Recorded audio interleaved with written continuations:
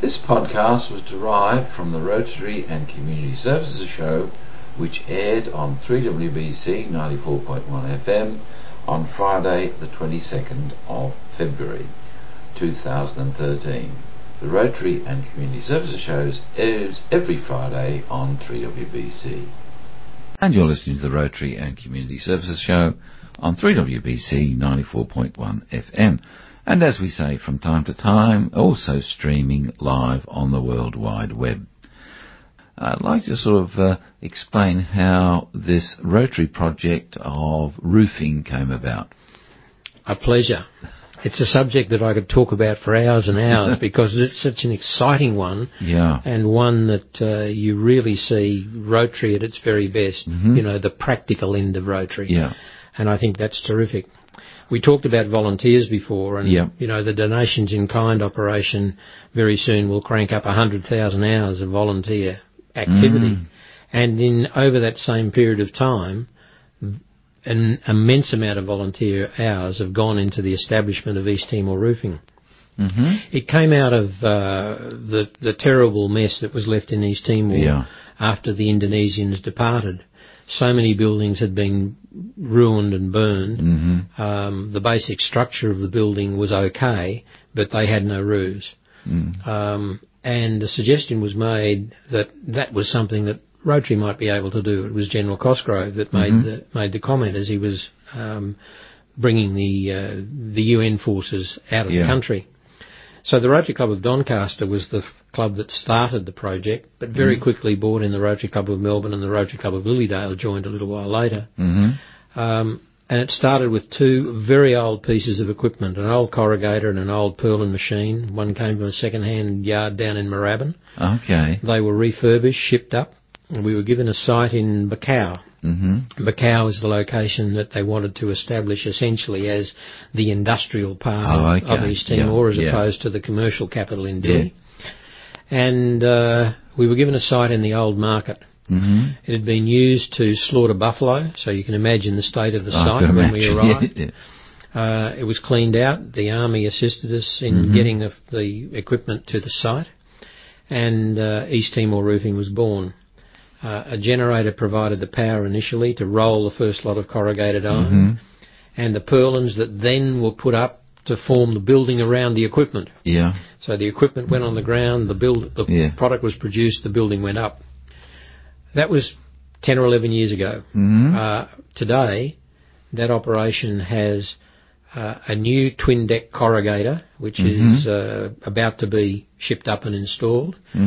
It has a new light frame building rolling machine. That's been installed and is operational.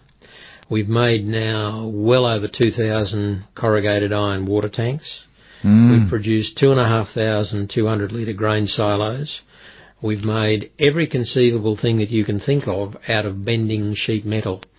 All of the guttering, all of the purlins, all of the toolboxes, all of the ridge capping, and all of the fixings that are necessary to put the guttering up, you know, brackets, all of those sorts of things. And the purlins have been made into steel trusses. We've actually introduced corrugated water tanks and steel trusses to Timor because none of them existed until East Timor Roofing started the manufacturing. So East Timor Roofing is supported by Rotary, but who are the actual workers? East Timor Roofing was started by those three clubs, and funding that came from a variety of Rotary clubs. It is now a self-sustaining operation because it sells the goods, and the money that is received for the sale of those goods stays in East Timor. It's either used to keep the factory going or alternative, and obviously replace the feedstock for the plant. And then it's used in projects. We've put about $250,000 into other projects in East Timor from the surpluses generated by the factory operation. That is fantastic. A classic example of a volunteer is the man called Norm Bruce, who manages that operation.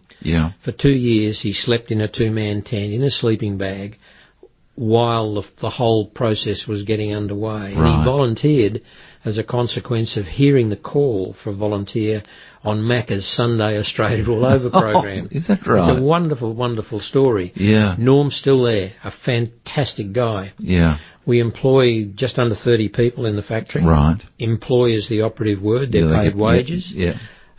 And those 30-odd people support over 300 people in the villages that they come from, in and around Bacau. Yeah. That's probably the most exciting thing, because they're people that would otherwise have no form of support, because unemployment is very high in East Timor, and the opportunity for work that is going to give them a reasonable wage, bearing in mind that most people are living on just under or just over $1 a day.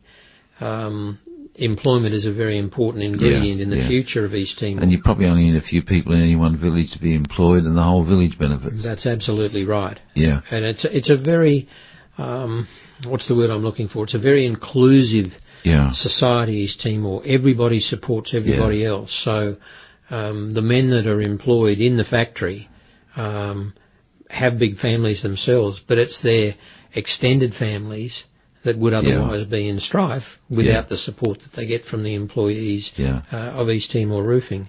To say nothing, as I say, of the donations that have been made for all sorts of projects. We provided so many roofs around the place for various organisations that are doing other building projects in there. My imagination's been fired up by corrugated iron and how many uses you can make from corrugated iron. It is quite surprising. It's quite surprising. It's what they do with the offcuts as well. Yeah. But it's an exciting project. It's going from strength to strength. Yeah.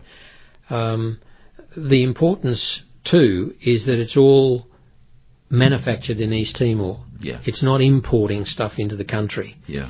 And the beauty of it is the quality of the product. These men are excellent tradesmen.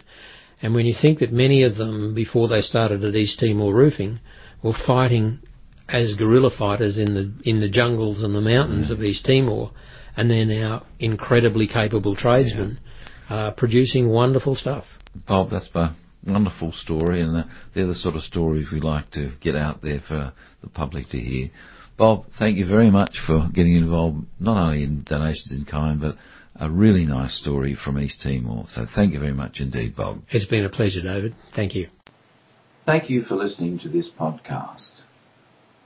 This was produced and presented by David Proud of the Rotary Club of Canterbury in Melbourne, Victoria. Other podcasts can be found on our club website, which is www.canterburyrotary.org.